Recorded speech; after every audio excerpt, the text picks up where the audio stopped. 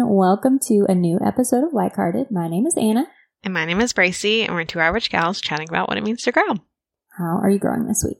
Well, I've made a lot of progress on our bedroom stuff. I finished painting for the most part. Haven't finished the doors yet, but pretty close. Bought some shelves, got some things cleaned out. I feel like I'm just in like a big push to get a bunch of stuff done, which has been really nice.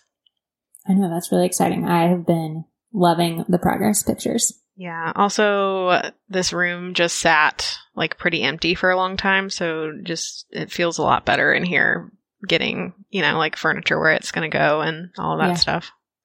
Have you painted the ceiling? I have painted the ceiling.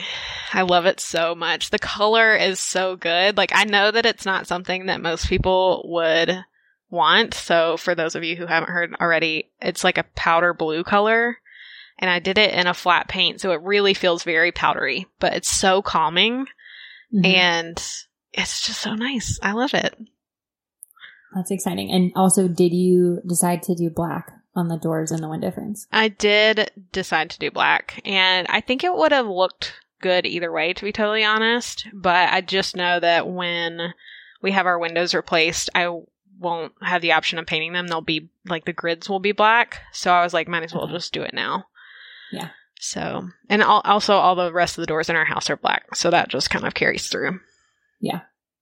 Yeah. That's really exciting. So I've got some furniture to sell that's been sitting in here that I've known that we weren't going to keep, but that because I hadn't bought any new stuff to go in here, I was just using it for the time being. So I think that's my next step is like getting rid of the things that we're not going to keep. What are you going to list it on? For our listeners out there that are in the Raleigh-Durham area. I'm not sure. I've done Craigslist in the past, which I've had success with. I know that Facebook Marketplace is really hot right now, but I just hate Facebook, so I'm not sure. We'll see. Well, you know that it's called Meta now. And whatever. Meta Marketplace. It's so dumb. I mean, they can change their name, but they're still going to be Facebook. I don't know. Yeah, it seems like a weird choice, personally. What about you? How are you growing this week? I am growing this week, I think, through kind of continuing on my, confrontation train. I'm so proud. I know. And now I'm like a giant monster and I can't be stopped. Yeah, I think I've just been more open with my feelings in general. So I great. definitely tend to keep them on the inside for as long as possible. And so I'm trying to just say what I feel when I feel it instead of holding it in. Yeah. How's that feeling? Feels awful. Wow. No, I mean, not completely awful. It feels awful in the beginning and then it always feels better. Like I physically feel so much lighter. Why does it feel awful? I think because I have so many fears around sharing my feelings that I haven't had enough corrective experiences yet, I guess. And so it's just that old habit and thought pattern that I have about sharing my feelings that keeps me wanting to be quiet. Keeps my throat chakra probably just real clogged. Well, we can work on that. Can't have that throat chakra clogged. It's funny because I think maybe every time, or if not every time, like almost every time that you've pulled cards for me, I always get the throat card. Well, then you'll be happy to know that our throat center in human design is defined through the end of the year. So it should be easier to express yourself for that period of time. I mean, that is holding true so far. It's amazing. We gotta express all the things that we had bottled up before. Yeah, before the end of this year. All right. Well, watch out, everybody. All right. We are talking about codependency this week, which I don't know. I think we're having mixed feelings on. Yeah, I think that this is a fascinating topic, but it's also a hard one too, because I think when you have people with codependent tendencies in your life, they often just don't realize it. And it's just a tough topic.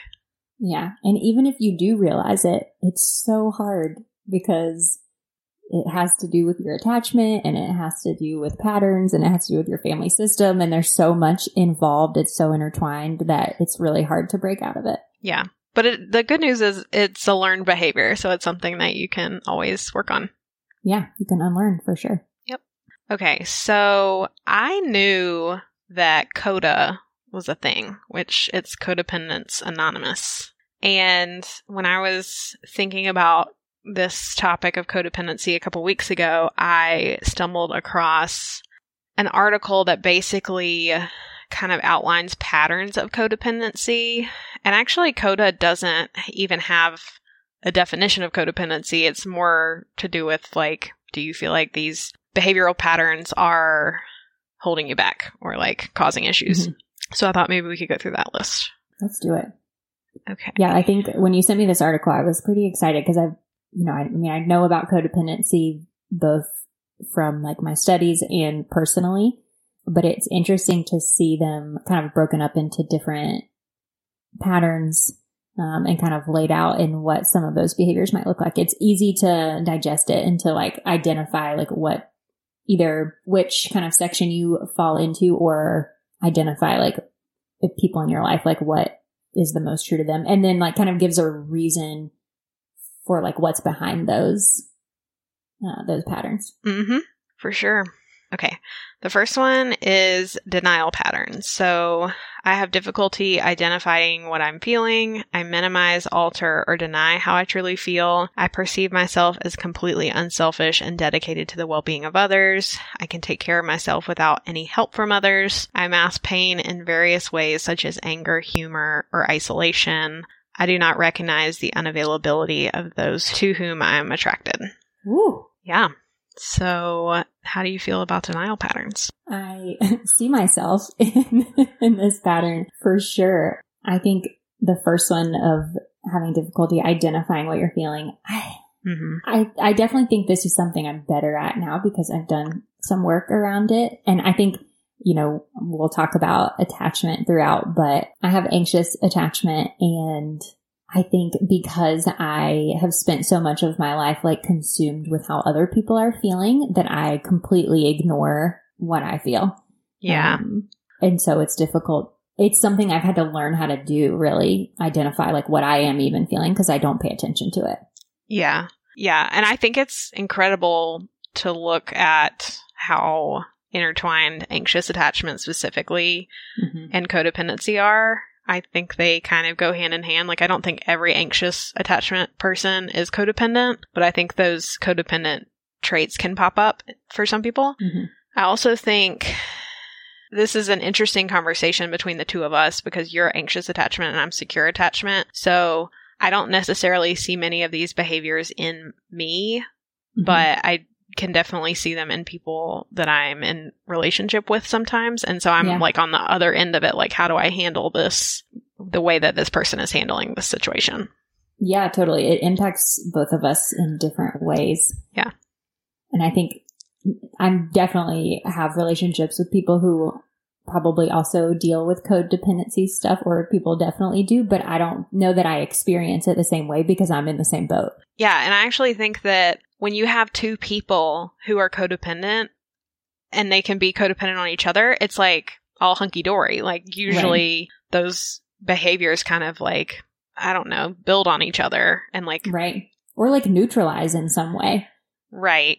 Like, yes, like I know that you're codependent on me as much as I'm codependent on you, so I don't have to worry about it. Right.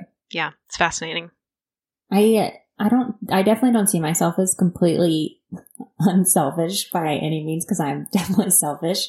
But one of the, like, I can take care of myself without any help.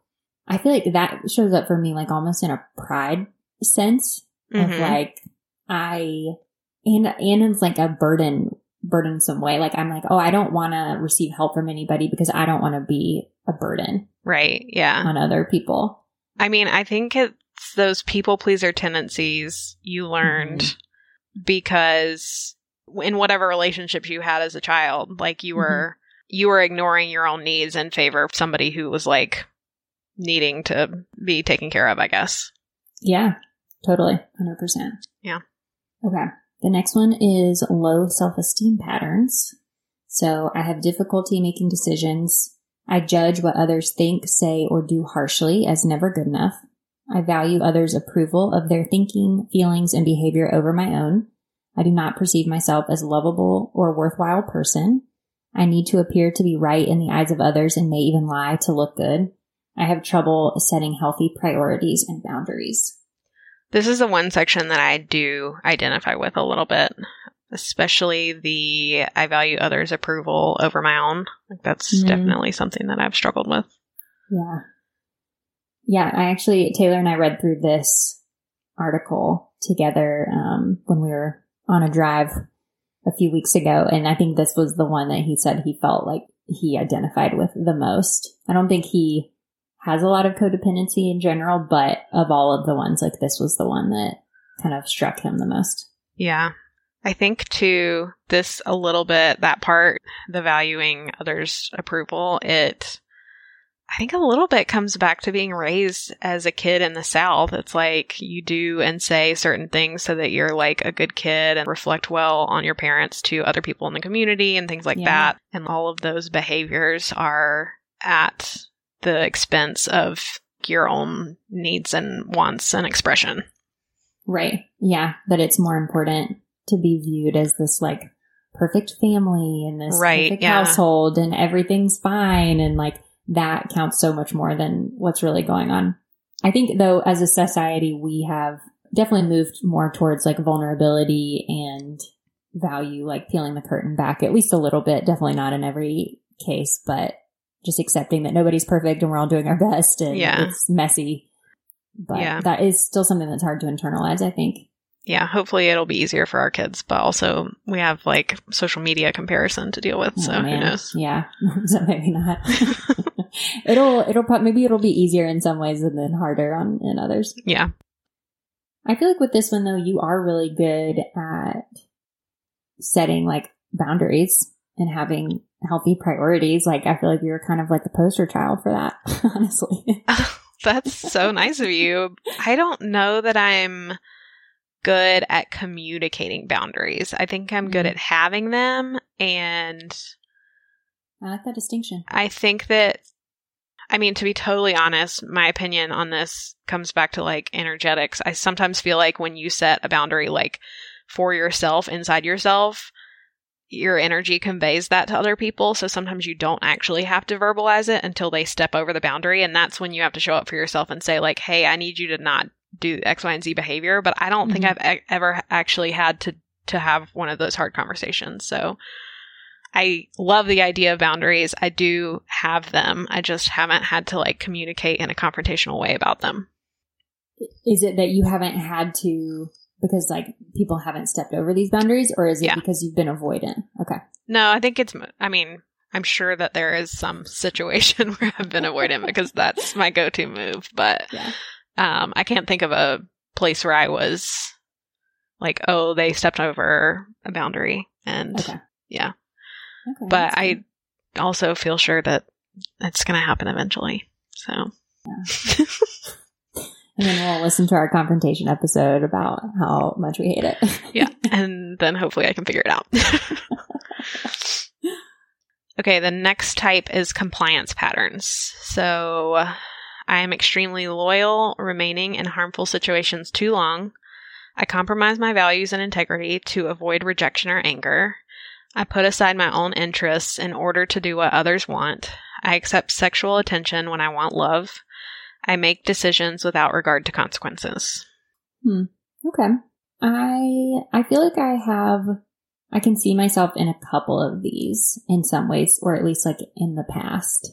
You know, I think in our alternate lives episode, when I was talking about that situation with like one of my first boyfriends and how it was super toxic, like I think I can see myself in some of that like remaining in a relationship or some version of that for like way too long, even though it was harmful to me. Yeah. And like accepting like a very small amount of love that like really didn't feel like anything, like, but that was more important to feel like a little bit of something from him versus nothing. Yeah. Yeah, for sure. I think this is a big obvious one in romantic relationships for people. Like, oh, I'm going to sacrifice X, Y, and Z so that I get attention from this person or whatever it is that I feel like I need and I'm not rejected. I think that's like classic codependency, what people think of when they think of codependency. Yeah. Well, and I wonder if this specific pattern style shows up in like a lot of like abusive relationships. Yeah, definitely. I think this is like abusive relationship 101. Yeah. Yeah. Oh man, this is sad. I know we're going to talk a little bit about, is codependency like always bad? Are there other sides to it or whatever? But I think so far I'm like, wow, this is all terrible.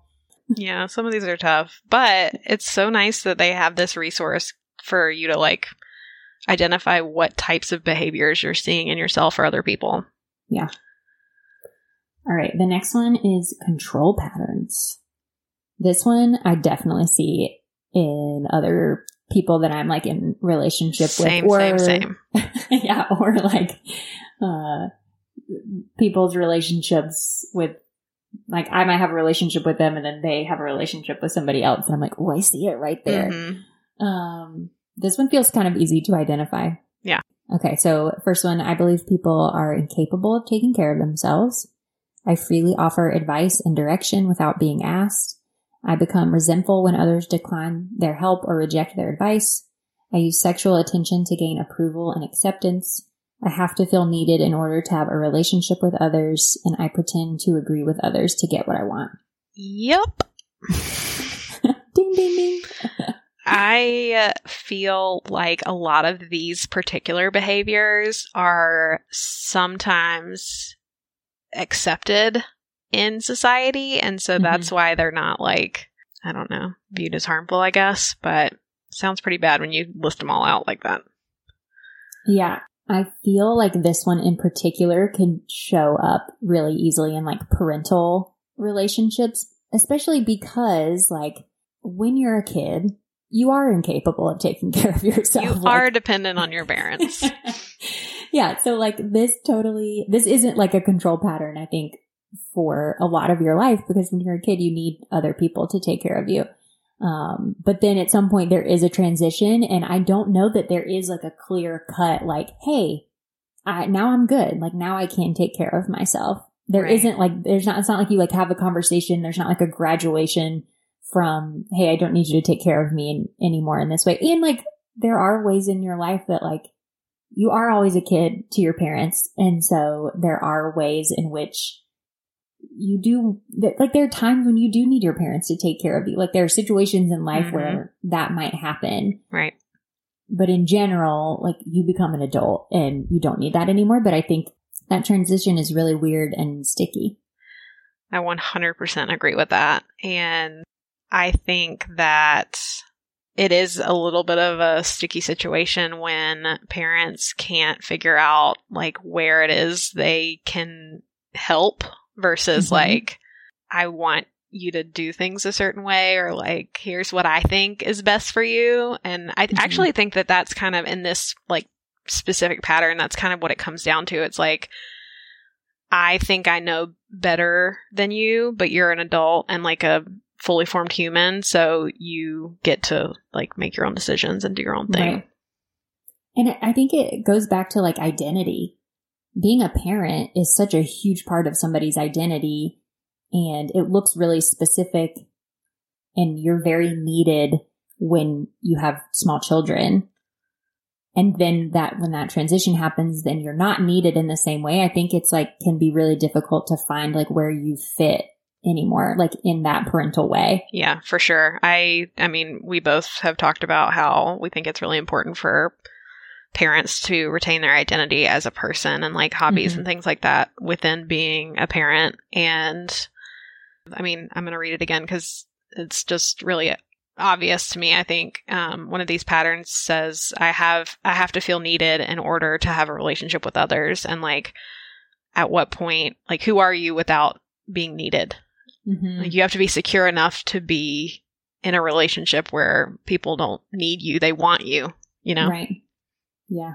And if that isn't a feeling that you have or a belief that you have about yourself, like that can create a lot of like insecurities and anxious attachment. Relationships. Like that. Anxious attachment. Yeah. Like for real, if you don't feel needed in a relationship and that makes you anxious, and then you know, exhibit anxious attachment behaviors in relationship with another person that can end up making them want to avoid. Yes, absolutely. I think another way that I've seen this show up, or a way that I've seen it like impact other people, is it can create a lack of trust in the person that you're like kind of like putting that on. And so like they don't trust themselves to take care of themselves because like you have shown them that you don't believe that they can. Yeah, because when somebody important in your life is telling you that you need them to do X, Y, and Z, that makes you feel like they don't trust you to do it, and they're an important part of your life, so why would they be wrong about that? So then you end up distrusting yourself. Yeah, exactly. 100%. Yeah, that's tough. And then it's like, oh, the impact of that then is felt in relationships that person has, not only with themselves, but with all the other people in their lives. Mm-hmm. Yeah, that's a tough one. Mm-hmm. Therapy. For real. Everyone go. Well, yeah. I mean, I feel like that's the only answer to most of these. Like, you can do all of the things to change your behavior, but until you get to the underlying part, then I don't know if you're going to have any luck, you know? Yeah. The other thing, too, about codependency is I feel like it's kind of easy to spot in other people, but it's really hard to see in yourself sometimes. And that's tough. Like, I guess maybe it's just me. I value self-awareness so much, but this in particular seems like a really hard thing to identify in yourself. Yeah. I feel like I didn't identify it in myself. I think my therapist identified it for me. Yeah. Well, I mean, which is great because now I can see it so clearly. Mm-hmm. And I can see it in other people and in myself, but I didn't see it before. Yeah. Okay, the last type is avoidance patterns. I act in ways that invite others to reject, shame, or express anger towards me. I avoid emotional, physical, or sexual intimacy as a way to maintain distance. I use indirect or evasive communication to avoid conflict or confrontation. I suppress my feelings or needs to avoid feeling vulnerable. I believe displays of emotion are a sign of weakness. I withhold expressions of appreciation. Okay, when you first started reading them, I was like, oh, cool, I'm not in this one. And then I don't see myself here. And then you said, I use indirect or evasive communication to avoid conflict. I suppress my feelings so I don't have to feel vulnerable. And I do not believe that displays of emotion are a sign of weakness in other people, but I do for myself. Yeah. So, dang it. I almost made it. Yeah. I can see a few of these in myself too. And actually this section sounds more like avoidant attachment than it does anxious attachment, which is interesting. Yeah, I had that same thought because, yeah, people, I don't know. And it's interesting to, and maybe we should just do an episode on attachment, but it's interesting to look at how avoidant attachment and anxious attachment people find each other. It's so symbiotic. I feel like same with two codependent people. Like if you can use your behaviors to like benefit another person, then there's no beef. Yeah. Yeah, it's interesting. Which one of these did you identify with the most? I definitely avoid conflict or confrontation. I feel like that's maybe the only one. Okay. I might do some of the other patterns, but I wouldn't say they're like pervasive. Okay. Do you feel like there's people in your life you know that kind of fit this pattern? Yeah, I think so. I think this is like a natural version of codependency for people who are not anxious people. They're like, I don't want to deal with this situation, so I'm just going to not. Right. I'm just going to take myself out of it or something. Right. Which, I mean, avoidance, it's a whole thing. I know. Okay, so I feel like now is a great time for us to talk about whether we think codependency can be healthy and like good for people. I have two thoughts on this. I think one is that like attachment styles, there is a time in your life when whatever version of codependency served you in some way that was protective. Yep. And that's why you even got into this pattern probably. And so I think there's a time for it. that it was a good thing. But I think for the most part, like once you enter into adulthood, it becomes less helpful to you and more harmful in your relationships. And it can cause a lot of complications and negative feelings. The other thing is that it obviously depends on how you define codependency. And I think there are several definitions. One that I heard in a podcast with Esther Perel. If you have never listened to her. She's amazing. She's so good.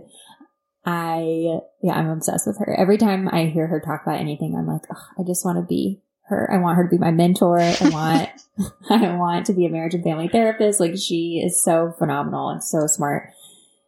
Honestly, her and Oprah should get together because they would like break the internet probably. Probably. Did you hear Esther on Brene Brown's podcast? I have it downloaded, but I haven't listened to it yet. Well, it's so good. I believe it. I need to listen to it right after we finish recording today. Mm-hmm. But she did an interview where she was talking about codependency, and one definition of codependency, or one way that it shows up, is not being able to feel okay if someone that you're in a relationship with is not okay. And I think that there is a point where that is unhealthy, but she was kind of presenting it in like, well, of course, like, we're social beings, like, connection is our purpose. And so it completely makes sense that if somebody that you love and care for isn't okay, like, yeah, why would you be okay? Like, that makes sense. That's the point. Yeah. And so in that explanation of it, I was like, oh, that's kind of an interesting viewpoint. And I think codependency always has like kind of a negative connotation to it. And in that way, it doesn't, which I kind of appreciated. Yeah. I think she's totally right in that scenario. Like, of course you're going to have some feelings about somebody you care that much about having, a hard time. Yeah. I think my barometer of codependency is like when you start to lose your sense of self into somebody else's sense of self, or like, it's like when so like in this scenario where somebody you're in a relationship is having a hard time, I think that it's totally healthy and normal to be upset about that. But if it's like a debilitating issue, that's when you have a problem. Like when you're totally incapacitated because somebody else is going through something. Yeah. If it's all consuming for you. Yeah, for sure. I do think though that one area where codependency can be helpful, I wouldn't say healthy, but helpful, is when you're in a situation where your sense of safety is not solid, like your foundation is not solid. I think falling back on some of these patterns with somebody who is able to like work with them and knows your patterns and is happy to help you in that way, I think that can be very grounding for people, because it's like, I have this emotional pattern that worked for me as a child. I'm going through a hard time, and so I'm reverting to like this behavioral pattern to just get me through until I'm able to process things and like move forward in a more healthy way. Yeah. Yeah, I totally agree. I think they're necessary sometimes. Yeah. It's just like emotional eating. Like it's better for you to eat emotionally if you know that you're doing it rather than doing it mindlessly. Like I had a bad day, I'm going to have some chocolate. I'm okay with that, Right. Like maybe it's not the healthiest behavior in the world, but for right now, it's going to be fine. Right. It's all about that awareness. Yeah. And I think too, then knowing that once you are on a little bit more on solid footing, like doing the work to develop different patterns so that maybe next time you have a better opportunity or a better shot at using these new, more helpful, healthier ways of responding to things. Yeah. I think the big problem comes when you're in a codependent relationship with somebody who's just as codependent with you, and therefore there's no incentive to change those behaviors. But in reality, they're still unhealthy, and they're still, in my opinion, they're putting some sort of like cap on the healthiness and like success of your relationship, no matter what it seems like in the moment, I think. Right. Well, and then it would require both of you to not only be aware, but also be willing to change, break that pattern. Yeah. Which is the hard part, I think, especially in family relationships, because I think those are the places where, you've been with your family for your whole life and they expect you to be a certain way. And when you say, hey, this isn't healthy, I'm going to change my behavior, sometimes that can throw people really off. Right. And in a pattern that is involving multiple people, like if you're the only one that changes their behavior, like it's only going to affect change so much. Yeah, for sure. I think that's why people have such a hard time setting boundaries in family specifically, because it's like you've expected me to be this way for years and years and years, and our family dynamic is dependent on me responding in this way, and I can no longer do that, and so I'm going to have to draw a line in the sand, and you're not going to like it. Right. It's like forcing you to choose between chaos or calm, even if the calmness isn't healthy and is harmful. Like, right.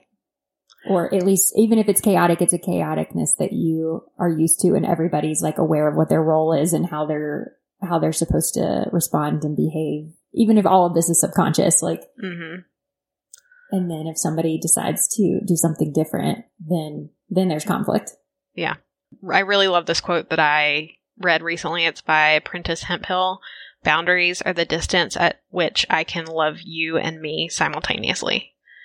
And I think that's what it comes back to. It's like at some point you have to address that pattern of behavior for yourself, and you have to say, I understand that this is going to be like change and different for you, but I need to love myself and you. It can't be one or the other. And I feel like there's some quote about like boundaries are only a problem for people who like cross your them. lack of boundaries, like was great for them, or whatever it is.